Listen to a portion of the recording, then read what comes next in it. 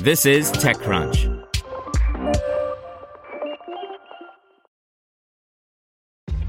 This episode is brought to you by ShipStation. You know, some things take a lot of work, like sending little robots to far-off distant planets. And just as that's challenging, so too is running a successful e-commerce business, especially when there's so much to do. So I want to introduce you all to ShipStation. Now, I love using ShipStation because of its easy-to-use dashboard, which makes managing orders and printing labels a breeze and super smooth. Oh, and the customer service is just out of this world. It's exactly what you need to help grow your business. Sign up for your free 60-day trial at shipstation.com/technews. That's shipstation.com/technews. This podcast is supported by Tools and Weapons, the podcast hosted by Microsoft Vice Chair and President Brad Smith. Each episode features insight you won't find anywhere else from the center of the conversation surrounding emerging technologies like AI.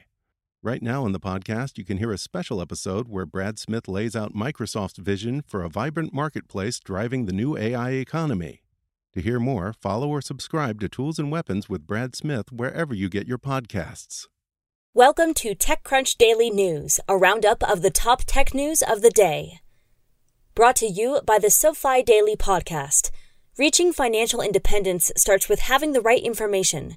Every weekday morning, SoFi keeps you up to date with important business news, stock market happenings, and how they affect your financial life. Search for SoFi, SoFi, wherever you get your podcasts.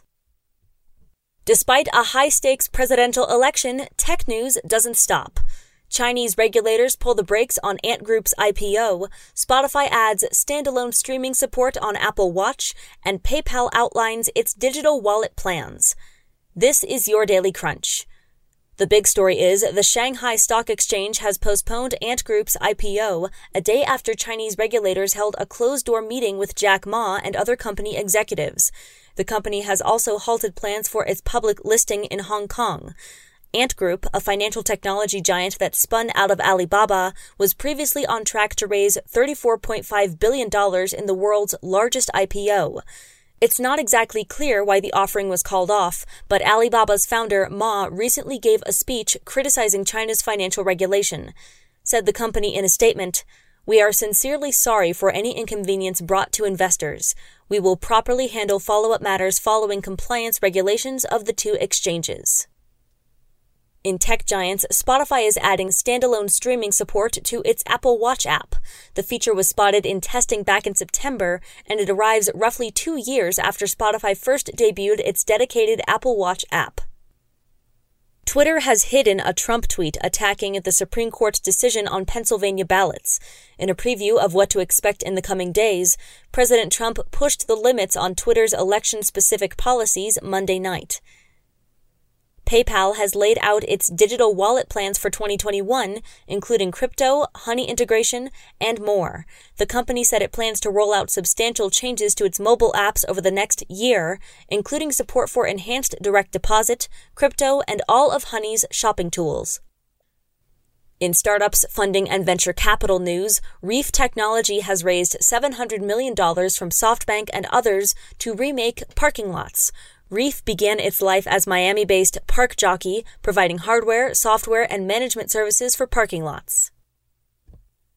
Udacity has raised $75 million in the form of a debt facility and says its tech education business is profitable after an enterprise pivot.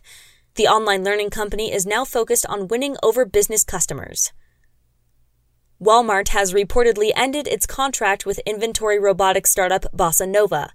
Walmart has reportedly pulled the plug on one of its highest-profile partnerships. Here's advice and analysis from ExtraCrunch. TechCrunch's Alex Wilhelm gives us the latest on insurtech, banking, wealth management, and payment startups, and offers 4 takeaways from FinTech VC in Q3 2020. Gaming rules the entertainment industry, so why aren't investors showing up? Jonathan Schieber says venture activity doesn't seem to match the size of the games market. Just a reminder, ExtraCrunch is our subscription membership program, which aims to democratize information about startups. You can sign up at techcrunch.com/subscribe. In other news, tech stocks shot higher on Election Day. The gains came long before any results that would indicate the election's winner. And finally, NBC News has launched an iOS 14 widget that puts election results on your home screen. The company allows users to customize a series of widgets with information related to early voting stats, polls, current election results, and more. That's all for today. For more from TechCrunch, go to TechCrunch.com. Want to learn how you can make smarter decisions with your money? Well, I've got the podcast for you. I'm Sean Piles, and I host NerdWallet's Smart Money Podcast. Our show features our team of nerds, personal finance experts in credit cards, banking, investing, and more. And they'll help you make the most of your money while cutting through the clutter and misinformation in today's world of personal finance. You'll get clarity on strategies to help you build your wealth, invest wisely, shop for financial products, and plan for major life events. Listen to NerdWallet's Smart Money Podcast wherever you get your podcasts.